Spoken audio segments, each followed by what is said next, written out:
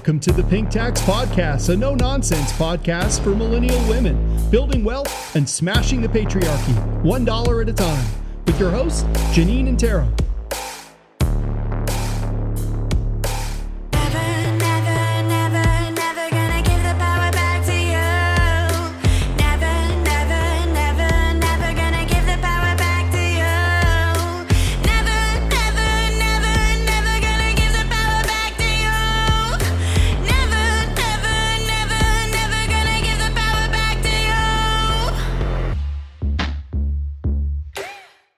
Hey Tara. Hi Janine. Guess what? What? I landed an interview with one of the most exciting economists in all of the Twitterverse. Yeah. Oh, yeah. Cool. Okay. Who is it? Stephanie Kelton, and she is the author of The Deficit Myth. Cool. Love that book. Amazing. Yes. So we've landed an interview with her for the podcast, and it's super exciting, but I wanted to talk about modern monetary theory before we have her on. Yeah, sure. Like we can do that. I think we did a little thing on it last season, I want to say. We did. Yeah. The last episode of season 3 was a little bit about modern monetary theory. So let's take maybe a rewind in terms of what we remember from modern monetary theory. So if you were to explain it to, an average Joe on the street that had never heard of modern monetary theory, what would you say? Well, I would like to hear Dr. Stephanie Kelton explain it, but my interpretation from what I've read and from her book is that if you have a country that prints its own money, that is only indebted to itself in its currency, collects tax in that currency, is not indebted in another currency. So for instance, Canada doesn't owe the European Union anything. We don't have debt in euro. Then you basically, if you need money, you print it. So if you need to fund something, you just print that money. You don't have to go and ask China for money. You don't. That's my understanding of it. That's a really good close note. So just to back up, because I think we're going to probably put her interview after this little spiel you and I have, but Stephanie Kelton is one of the leading modern monetary theory economists in the world. She is a professor at Stony Brook University. Mm-hmm. And she was hired by Bernie Sanders to be the chief economist for the U.S. Senate. So she's kind of a big deal. Yeah. No big. Yeah. Well, and yeah. And she was named one of the 50 most influencing people in the policy debate in America by Politico. So yeah, I'm kind of freaking out. Shit, we're lucky. Yeah. I know. Yeah. Not feeling very smart right now, but that's okay. I have lots of questions. Let's dig into. We have so many questions for her, and we can't wait to jump into it. But let's talk about what we know about modern monetary theory. You've given a super high level overview, but there was a couple examples from her book which I highly recommend either people read, or I listened to Stephanie Kelton read it on Audible, and I thought that was a wonderful way of hearing her explanation of things. But there were a few things that stood out to me, and I think one of the biggest, themes in her book is not treating the government like a household when it comes to personal finance, right? We have to earn income, we get a paycheck, and then we pay our expenses, rent, utilities, all of those things. But the federal government is very different if you're in a sovereign nation, one that prints its own money, right? We have the ability to spend before we earn, in a sense, I think would be a fair way of saying it, right? And it's so hard to explain in such a short number of words, but the federal government is not a household when it comes to personal finance, right? Yeah. It'd be like if we had a money printer in the basement. It's like, oh, shit, like, I need new school clothes for the kids. And it's like, oh, let me just go down to the money printer, and then I will, instead of using my credit card, I will use this printed money, and then when I get paid, I will then, like, pay myself back.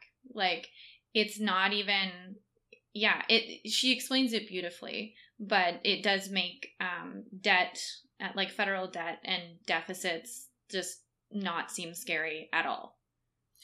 And I think that's a huge thing, is there's been so much negative publicity around federal debt, right? Like, I think she talks about it in the book where it's New York. I think it's close to Times Square, or if not, it's in Times Square for the debt counter. Mm-hmm. Yeah, and we have our own version here with the Canadian Taxpayer Federation. They always, like, I usually only hear about those them. Conservative assholes. Yeah. But yeah, you only hear about them, you know, running up to a federal election, and they run around and say this is the debt and whatever, and our kids are going to be inheriting it. But I really enjoyed, like, yeah, I really enjoyed her section on the deficits that matter. Like, if we don't spend this money that we have full access to, if we don't spend it now, like, what are we actually, like, giving our kids? I would really like to flip the script with those folks who are like, well, I'm, you know, passing this debt along to my children. And it's like, and you're also ending child poverty in this country. But it's not like it's like you're passing the debt of your estate onto them. Like, it's very different. And I think, again, that's such a, you have to just think of it in a different way. Yeah. And what are you getting for it too, right? Like, if you're going to be able to end child poverty in one fell swoop, like, who cares then? Who cares? You just saved children's lives.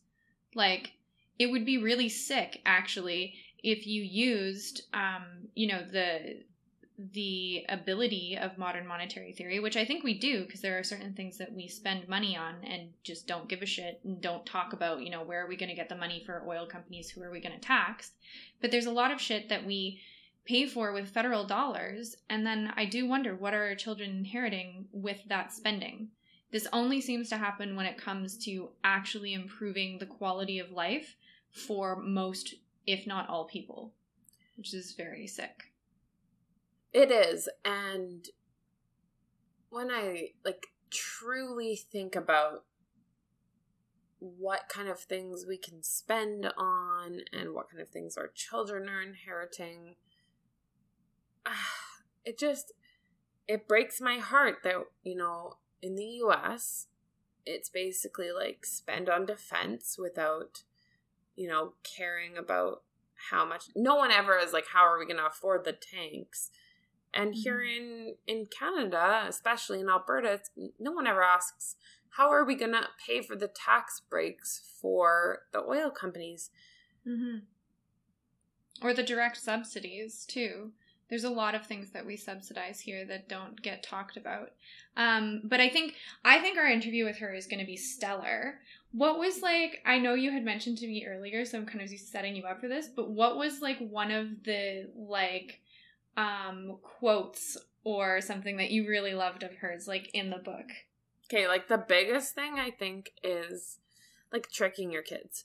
And I'm going to go deeper into that. I think, you know where I'm going with this, but my favorite example she gave in the book about modern monetary theory was this. I think it was one of the gentlemen who came up with modern monetary theory, or was a leading economist in the Times, about it. And he, like, was trying to get his kids to do chores. And he said, okay, you need to do X number of chores. I'll give you X number of dollars, or whatever he was using. I think it was business cards. It was business cards. I'll give you 10 business cards if you clean the floors, whatever. And they had like an unlimited earning potential for those business cards. And they didn't do anything. Mm-hmm. And so he kind of, like, turned his economist brain on and was like, okay, I don't care how many chores you do. Like, each chore had a different value in terms of dollars or business cards, 1, 2, 3, 4, 5, whatever. And he said, at the end of the month, you have to give me 30 business cards back. Mm-hmm. And they just like did all of the chores to earn the business cards. So he basically created a tax system with his children. And I'm like, that's fucking brilliant. But it not only is that a brilliant way to get your children to do chores, but when you flip it on its head like that and you think about our monetary system and you think about our tax system, that's exactly what it is. Yeah, and so I've been reading this book by a different economist called Less is More, and that person brings it up in terms of, global finance as well, and how, different societies across the world have been colonized by different empires, and you impose taxes first, right? And it made me think about global debt as well, how we have all of these so-called third world or developing countries that are indebted to mostly the US, or indebted to other nations in US dollars. So we're effectively making other countries, other sovereign nations, colonies through a global financial system. So that was interesting to me. But this is not what I thought you were going to talk about. I thought you were going to talk about the minimum wage thing. Oh, that was another good one. Mm-hmm. I feel like the children thing sticks out to me because I'm like, I have a child now. So I think about that. I'm like, how do I get him to do chores? But minimum wage was another one. So I'll ask you this. There's so many. There's so many good points in her book. I know. But Janine, if we do not have 100% employment, what is the actual minimum wage in that country? $0. $0. I really liked that one because it doesn't matter. We've had $15 minimum wage for a little bit in Alberta. And, I think it's something that definitely should be pushed for. But yeah, okay, but let's somebody explain can that. fire you, you are beholden. Yes, you might have to take illegal employment, but if your choice is $0 or $5 an hour and you can't feed yourself, you will take $5 an hour. So she's completely right. It is effectively $0. So one of the most, I'm like, literally everything I say about her book is one of the most interesting things. But another really super interesting thing is this notion of, minimum wage being $0 an hour, and we have to have, what does she call it? A jobs guarantee? Jobs guarantee. Yeah. So explain that to our listeners. So a jobs guarantee would be that if there are not enough jobs created in the private sector, the public sector guarantees you a job. So instead of just, applying through government services, whatever they're called now, ESDC or something like that, but rather than applying just for EI, you could just walk up to a government building and say, I need a job. Give me something to do.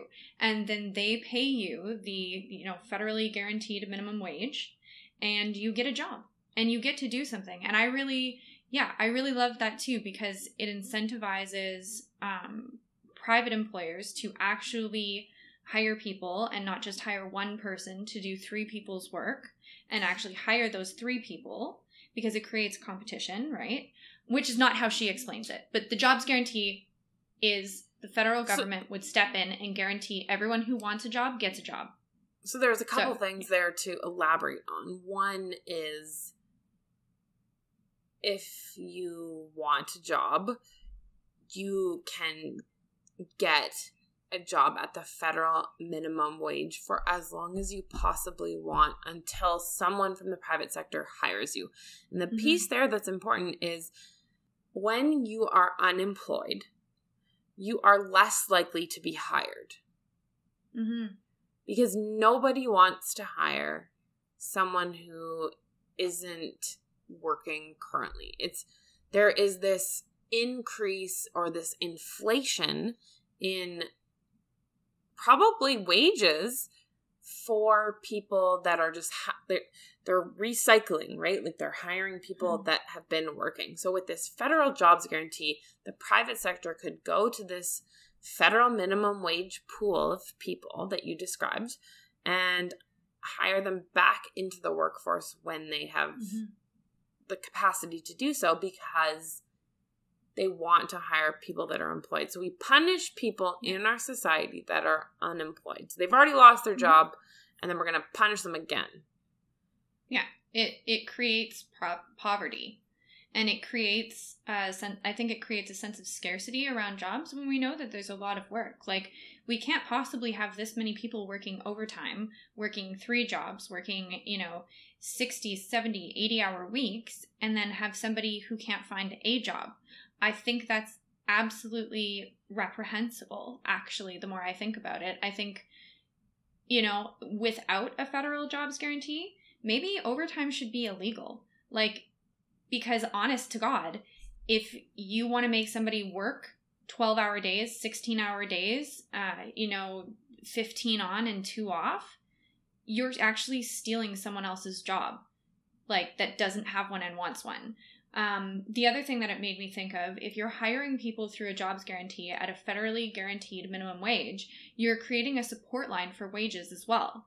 So we would start to see, like, instead of this conversation of like, oh, that's just a starter job in McDonald's and whatever, and, the person that cleans our hospitals is not as valuable as the person that, is this, that, or the other, when really all that it is like this threat of unemployment that really drives those wages, I think, right? So it creates a support line. I like it. We've seen just how important those people are in this pandemic, right? Like, our hospitals will not run. We wouldn't have stocked grocery shelves. Like, we have to pay those people a proper wage, and I don't think they should be let go or fired or whatever for whatever reasons those organizations are letting them go, without the ability to, walk up to a government building and be like, yo, I need a job. And the government's like, yes. But the other point I was going to make is, she mentions in the book that you would hire these people to support a care economy. Yeah, love that. I think, as you mentioned, like, one of the things that this pandemic really showed us is the need for a care economy. Okay, so Tara, tell us what a care economy is. Well, yeah, I don't know if I'm going to explain this, like, correctly, but to me, it seemed like it was more needs-based. So instead of having people dying in long-term care homes, you have many, many, many workers providing care to those people, instead of having many, many, many people doing spreadsheets for oil companies. I mean, I'm just shitting on oil companies today, which I shouldn't do, but do it. But yeah, but it seemed to be what brings true value to humans, like what is required to maintain a human life and then all our human lives. So I don't know if that's a clear explanation. But that can, so I worked at a retirement home when I was 17, and I was like a server there. So I would like serve them food. Obviously, like, they couldn't have alcohol, whatever.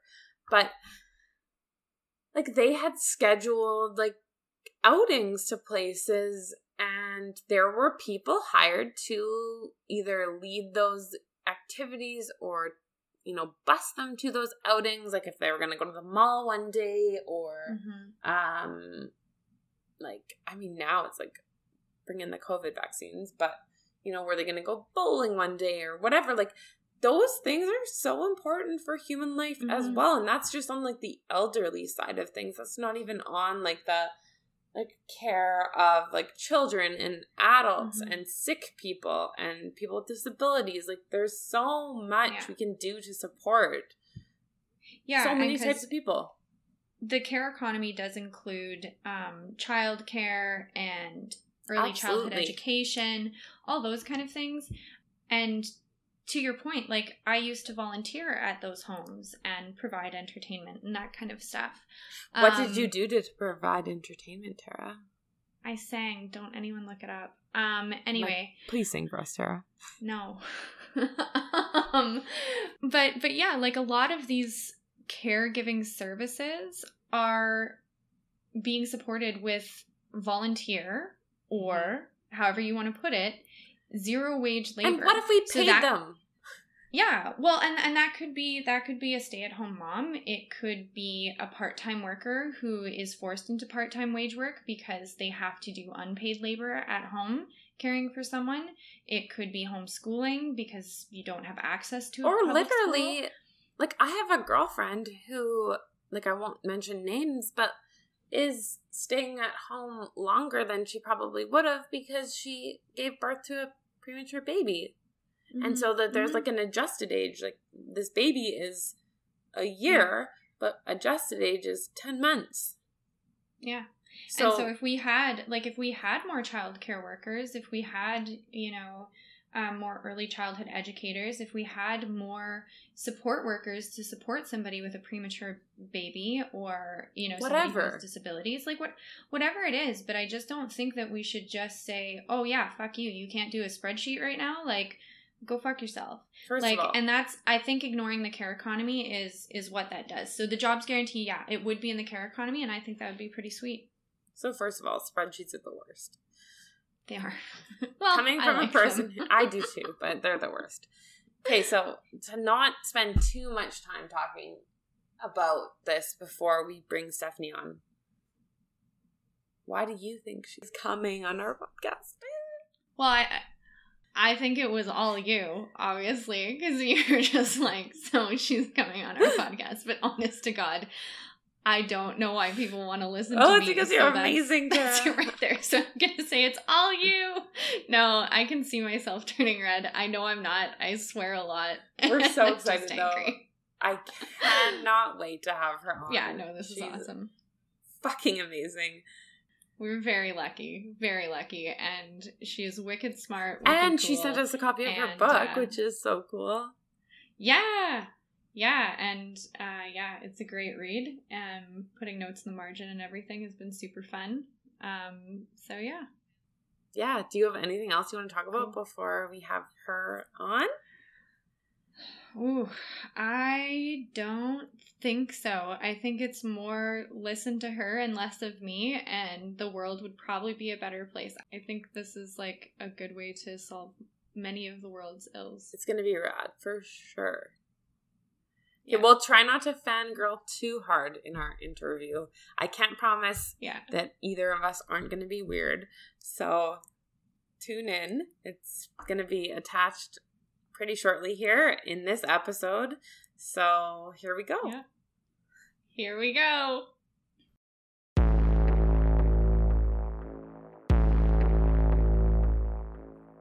So thank you so much for joining us, Stephanie. We are so excited to chat with you. Both Tara and I are huge fans. We've read your book. I've listened to it on audiobook, and we are just excited that you're here with us today. I'm wondering if you could start by describing MMT in, a short paragraph or a short sentence or in a nutshell, just to give everyone a quick understanding of what exactly it is.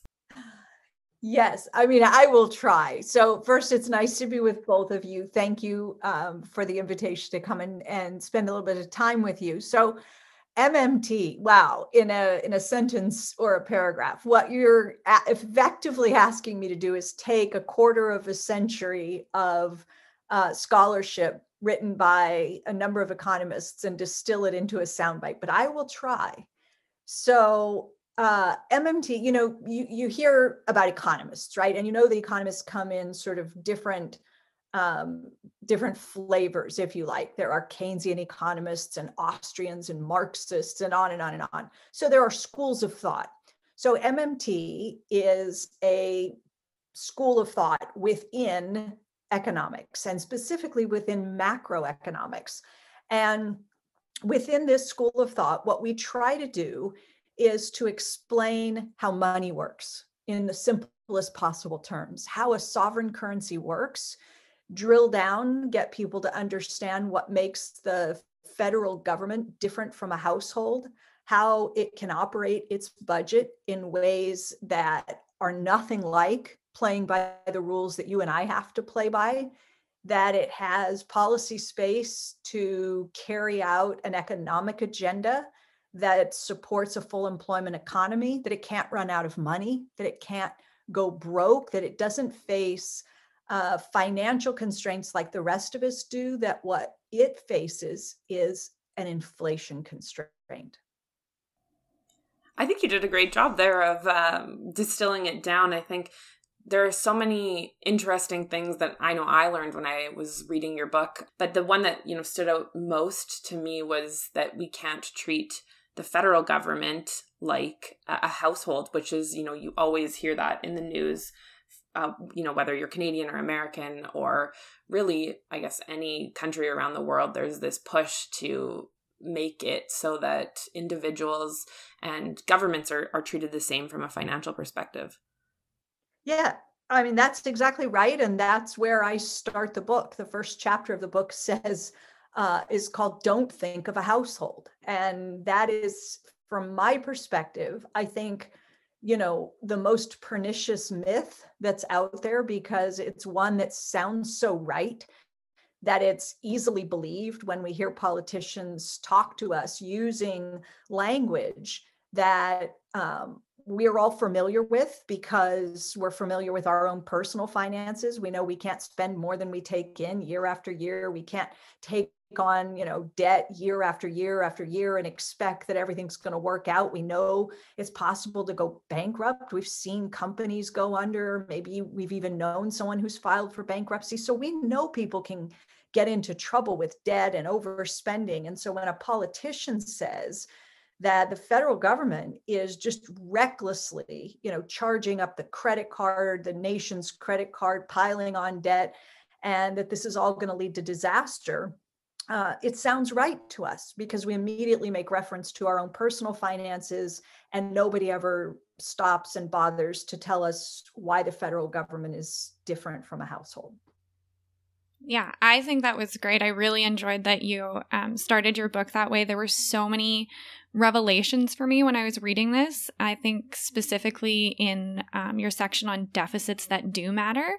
And I noticed there was a common thread of talking about the care economy. And I was wondering if you could go into detail a little bit of what a care economy is and how that affects women, and maybe how it ties back to MMT.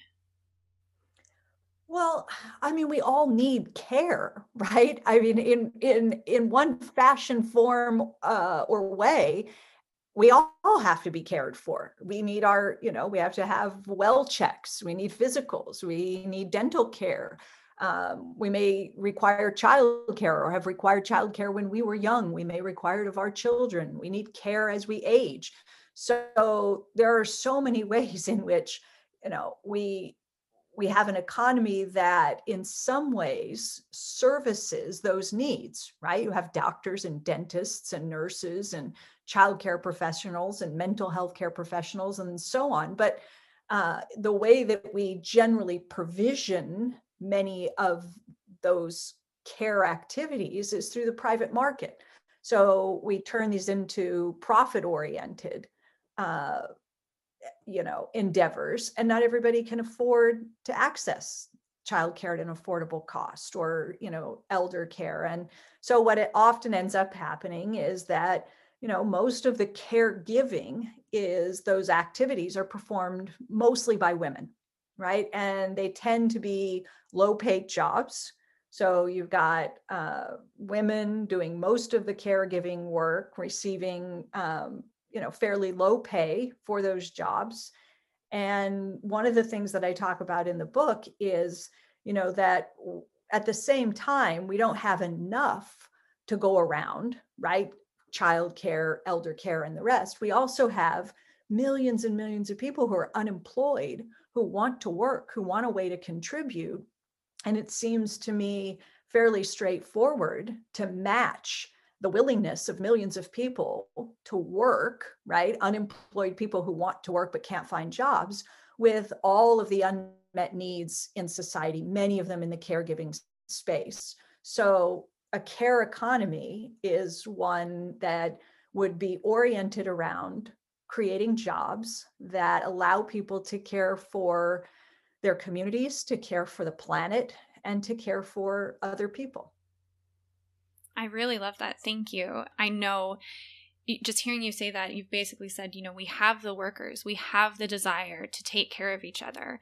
It's just for some reason we're not loosening the purse strings of the central bank that can actually print the currency. Am I getting that right?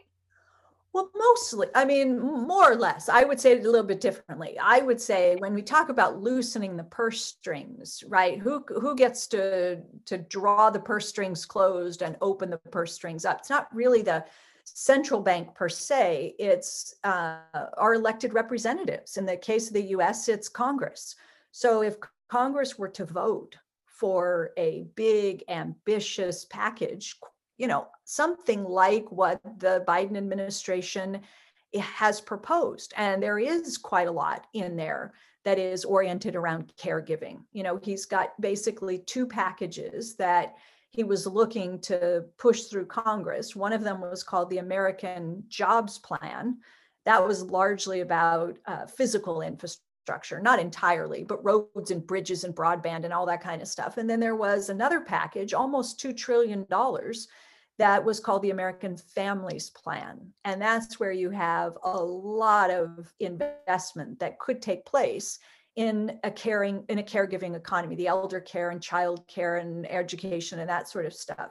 So what would need to happen is that Congress would need to pass legislation committing the resources, the financial resources, say we're going to spend this much money to achieve, these goals, to provide affordable health care, child care, elder care, and the like. And the Federal Reserve, the central bank, will carry out the payments on behalf of the US Treasury, anything that Congress has authorized. So the Fed is there, the central bank is there to, if you like, kick the money out the door. But the Fed can't kick the money out the door unless it has been instructed to do so by Congress. Very cool. I think something like that would be great for Canada to mirror as well, even in terms of infrastructure, because there are so many folks that live up north that don't have access to internet or, even have a way to get food reliably, unfortunately. One thing I was hoping you could touch on this jobs portion of that and a jobs guarantee. How would that impact women? Maybe how does it relate back to a care economy or even unpaid labor that we know most ladies already do? Yeah. So, okay, let's chip away because there's a lot to unpack in that question. If I miss anything, you remind me, and I'll go back and cover it. So first, what is this idea of a job guarantee?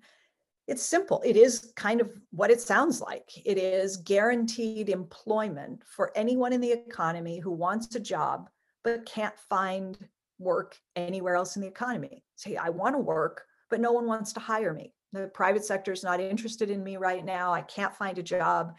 The federal government can provide the income, right? Can pay the wages and allow that person to do useful work in the community. And in the book, and in other MMT scholarship over many years, we have said that these jobs should all be oriented around what we call building a care economy. So as I said earlier, the jobs should place people in productive employment where the contribution they're making is to caring for their communities, caring for the planet, and caring for people. Now, how does it benefit women? Well, the truth is it benefits everyone. Every worker benefits from this kind of a safeguard because this is something that's in place and available to any worker. Now, you could be an employed worker making, a great salary, and something happens in your industry, something happens with your employer, you lose your job. You also have the right, if you choose to work in this program, to take a job in this program. You have a wage, you have benefits, and you have some economic security, some income security until you transition back maybe into the private sector at some point. So it benefits everyone. But there are probably unique benefits for women. Why? Because women are more likely than males to exit the labor force and for longer periods of time, to do the kind of care work we've been talking about, to stay home with children when they're young, to provide care for, an ailing spouse or elderly parents, in-laws. A lot of that falls on women, and they take time out of the workforce and there's loss of income. And then, because they're out of the labor force for a longer period of time, it impacts them on the other end of life, which is in retirement.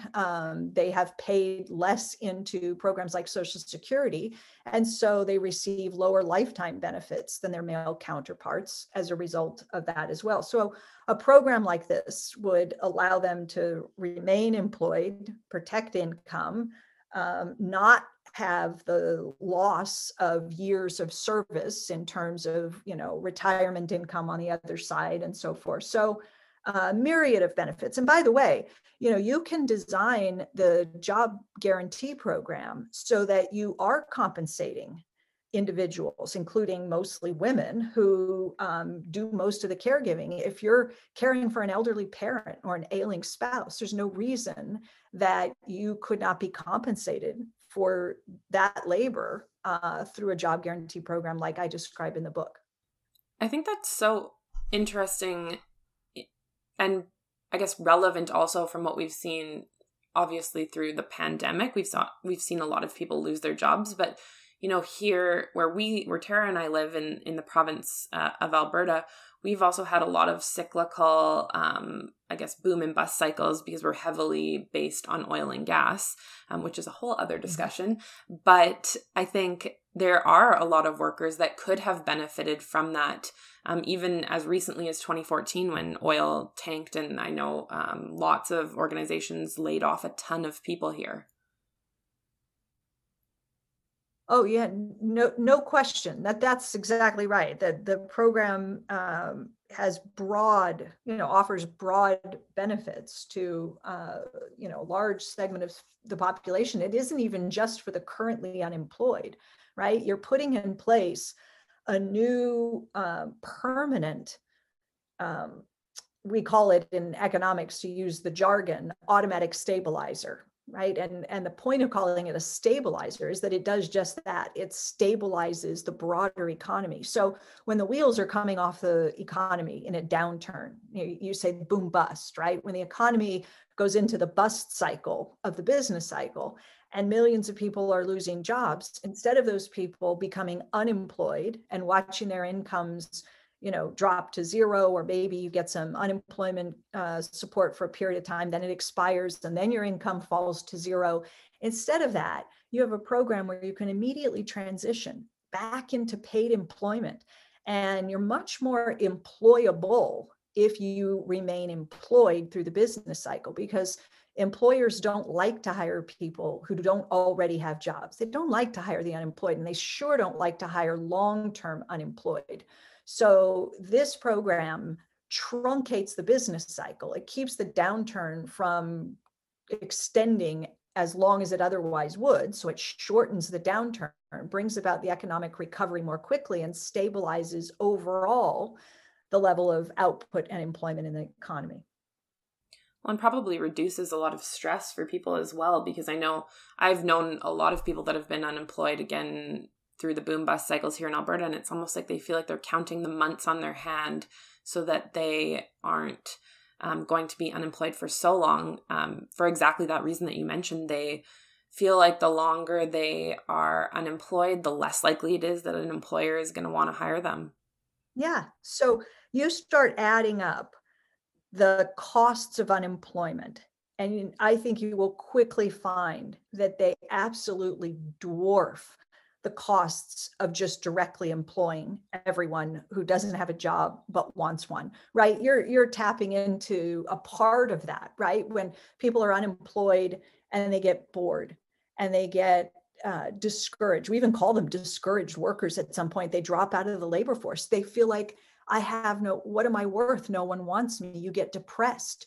start to suffer, from depression, mental illness, spousal abuse, alcohol abuse, crime, poorer health outcomes. I mean, you just go down the list of, economic and social costs associated with unemployment, and you will rack up an enormous price tag. And that is the cost that we all bear already, just for tolerating the current system, which is to trap millions of people who want jobs in unemployment. And we often do it, as strange as it might sound to some of your listeners, we do it deliberately.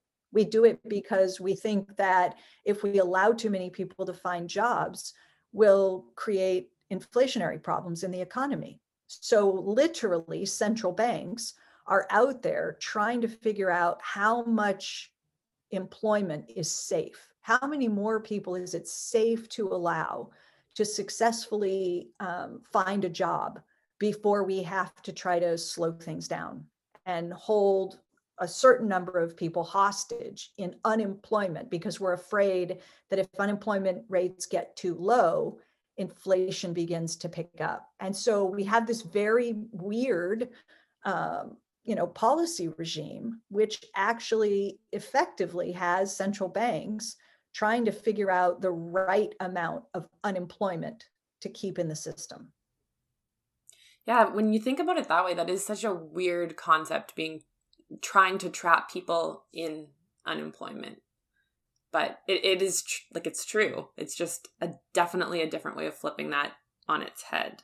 Yeah, well, economists call it the natural rate because it sounds so much more casual and harmless, right? You just say, well, we're just trying to find the natural rate of unemployment. My colleague, Pavlina Chernova, who's written a book called The Case for a Job Guarantee, she says, this is crazy. We don't talk about the natural rate of homelessness or the natural rate of child poverty, but somehow the economics profession has decided that it's perfectly comfortable with the concept of a natural rate of unemployment. That is wild. So going a little bit broader, how do we move from, national MMTs in each of our countries and coordinate more of an equitable international economic system? Ooh. Huge question in the last 5 minutes. That's easy, right? Exactly. That's extremely hard. That's extremely hard. I mean, it's difficult enough to get good economic policy in any given country. I mean, if you're paying attention at all to what's happening down here, you've probably noticed that Congress has spent months already arguing about this infrastructure spending proposal, and we're just not making headway. And we're talking about some really basic things like, investing in our nation's crumbling infrastructure, but we can't get there. So if it's this hard for a rich country like the US to just kind of take care of things on the home front, just core infrastructure, we have not been able to do that. It's been decades that Democrats and Republicans have been talking about infrastructure, but not really passing legislation and committing the dollars to go ahead and modernize and upgrade America's crumbling infrastructure. So if we can't get there on the domestic front in a country like this, I struggle to see where we go internationally. Obviously, we have a president now who has just been meeting with other world leaders. They had the G7 meetings, and there are ongoing talks with world leaders. President Biden is encouraging other presidents and prime ministers to join the US in what he hopes will be this, large scale public investment, something like a Build Back Better agenda, where we all agree to make the kinds of investments that are going to strengthen the economic performance of, our various nations. And so he's made a plea, but, whether you can get the prime minister in the UK and in Germany and the president in France and the rest of them to come along, this is all obviously at the end of the day, this is politics. And, You've got a lot of different political parties across Europe, and we just don't share the same views and values and sense of priorities. So it's not easy. But the only way to get there, I suppose, is to try. And at least now we have a president who does prioritize these kinds of investments and is urging other world leaders to do the same. Are there any countries that would be like as close to MMT as possible? I know obviously you can't be exactly one type of economics all of the time in a country, and that's probably a poor way of wording it, but have you seen any examples? Well, okay, so the first thing is to remember that when we started this conversation, I said MMT is a school of thought. It's a macro approach. It's a framework. So it's not a prepackaged set of policies, right? You don't hand someone a binder and say, do these things. This is MMT. MMT is an analytic framework. So it says to any given country, hey, let's take a look at your monetary system. Let's see if you have what it takes to allow you to use fiscal policy, that is spending and tax policy, to achieve better economic outcomes. Let's see if you have the capacity to do better than you're currently doing. What would it take? Well, one thing that's important in MMT is it takes control of a sovereign currency. So the US has a sovereign currency. The US dollar comes from the US government. It can't come from anywhere else, not legally anyway. The Canadian government has the Canadian dollar. So the Canadian dollar can't come from the US and it can't come from China. It can only come from the Canadian government. So you have a sovereign currency. Your government doesn't promise to convert the Canadian dollar into gold or into another country's currency. It's what we call a floating. That means it's a floating exchange rate, not a fixed exchange rate. It's a fiat currency. Japan has one, Australia has one, the UK has one, and many other countries do as well. So if you have the monetary system that allows you the flexibility to spend without worrying about running out of money, right? Interest rates running out of control or something like that, then you might be able to do much more in terms of economic policy to achieve good economic outcomes. MMT doesn't tell you exactly what to do with that fiscal space. It just helps you to see what's possible, right? So when you say, are there countries that look like MMT might apply, the answer is yes, lots of them.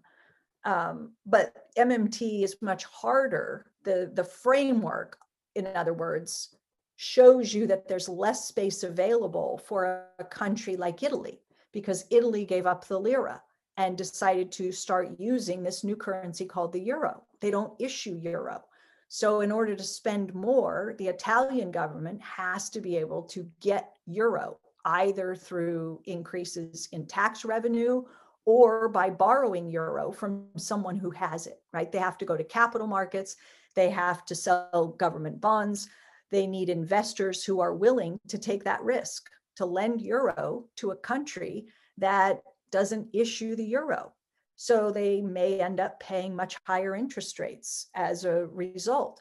So they have less fiscal space available. So does a country like Ecuador. Ecuador doesn't have a local currency.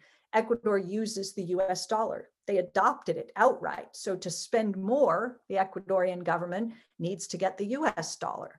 So it reduces the scope, right, for what they can afford to do in terms of economic policy, whereas the US government or the Canadian government, well, there's much more scope for investment because your government and my government can never run out of its own currency, not financially constrained. What matters is inflation. That's amazing. I know we're running up on time. Did you want to discuss one more thing? Or I think that's just thinking about the possibilities, I think is a great spot to leave our listeners with something to think about. Well, if you have one more, I'm enjoying our time together. If you have one more question you'd like to work in, I'll try to give you a quick answer. Sure. Just you spoke of inflation. I was wondering if anyone has concerns about inflation. What would you say to them, an everyday person with concerns about inflation? Well, so I would say that MMT, more than any of the other schools of thought that I am aware of, that I've mentioned, MMT centers inflation as the relevant risk, as the relevant constraint. So I would say we're almost, in a sense, hypersensitive to inflation risk. That's what matters. That's where the focus should be. And there is a lot of hand wringing today. This got started 2 or 3 months ago, something like that, with a couple of very high profile economists who raised concerns about the size of the Biden COVID rescue package. And they said it's too big.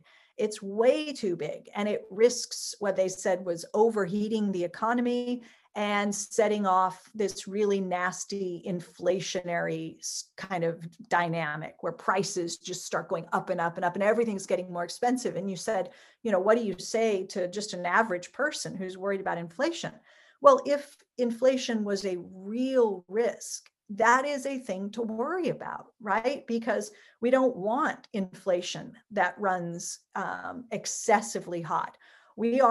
But today, I will say, we've never been here before, right? We're coming out of a global pandemic. We are reopening our economies after closing or nearly closing, huge industries for a long period of time. And we're going to experience some sort of growing pains as we grow our way out of the pandemic and back to a more normal functioning economy.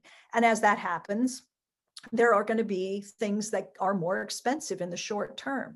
It might be more expensive to book a hotel room or a flight on an airline or, to buy an automobile. We've had problems with semiconductors, and chip production has created bottlenecks in the production of new automobiles. And that's led to people trying to buy more used cars. And that has caused the price of used cars to go crazy. And that feeds into broader inflationary measures. And so people are seeing inflation, or what looks like, inflation in their own personal lives. And that can be distressing. You pay more at the pump when you fill up your car, that sort of thing. But what we should remember is that, these are month to month kind of idiosyncratic things that in most cases we're working our way through, rather than, new entrenched features of the economy that are going to be with us for many months and years to come. So inflation is definitely the thing that policymakers have to think about when they're considering spending trillions and trillions of dollars more into the economy.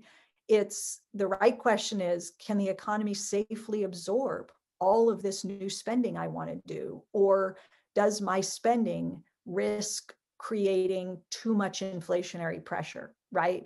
And I think that where we are today is that we desperately need the investments. We need trillions of dollars of additional spending.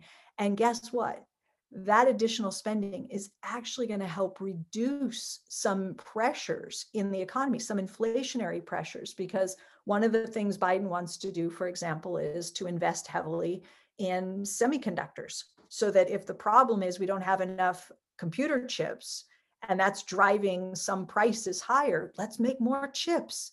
If the problem is that it's very hard for employers to find workers because schools were closed and a lot of people stepped out of the labor force, mostly women, to do caregiving, and people are worried they can't find affordable childcare to go back to work, then the Biden proposal is to spend more on affordable childcare. So that relieves the pressure. It allows families to find affordable childcare so that somebody can return to work, so that if there are labor shortages, now you have more workers.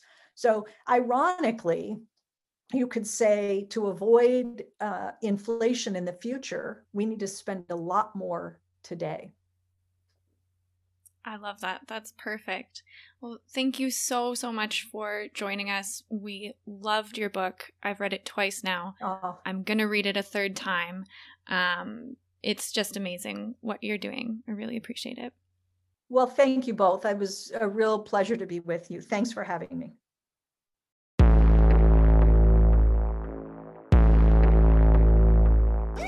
Gone, thought I lost my mind. Creature without a spine. Took back what should be mine. Thrown in the deep end. Trouble, I gained a voice. I'm not your shiny toy. Left me without a choice. What were you thinking?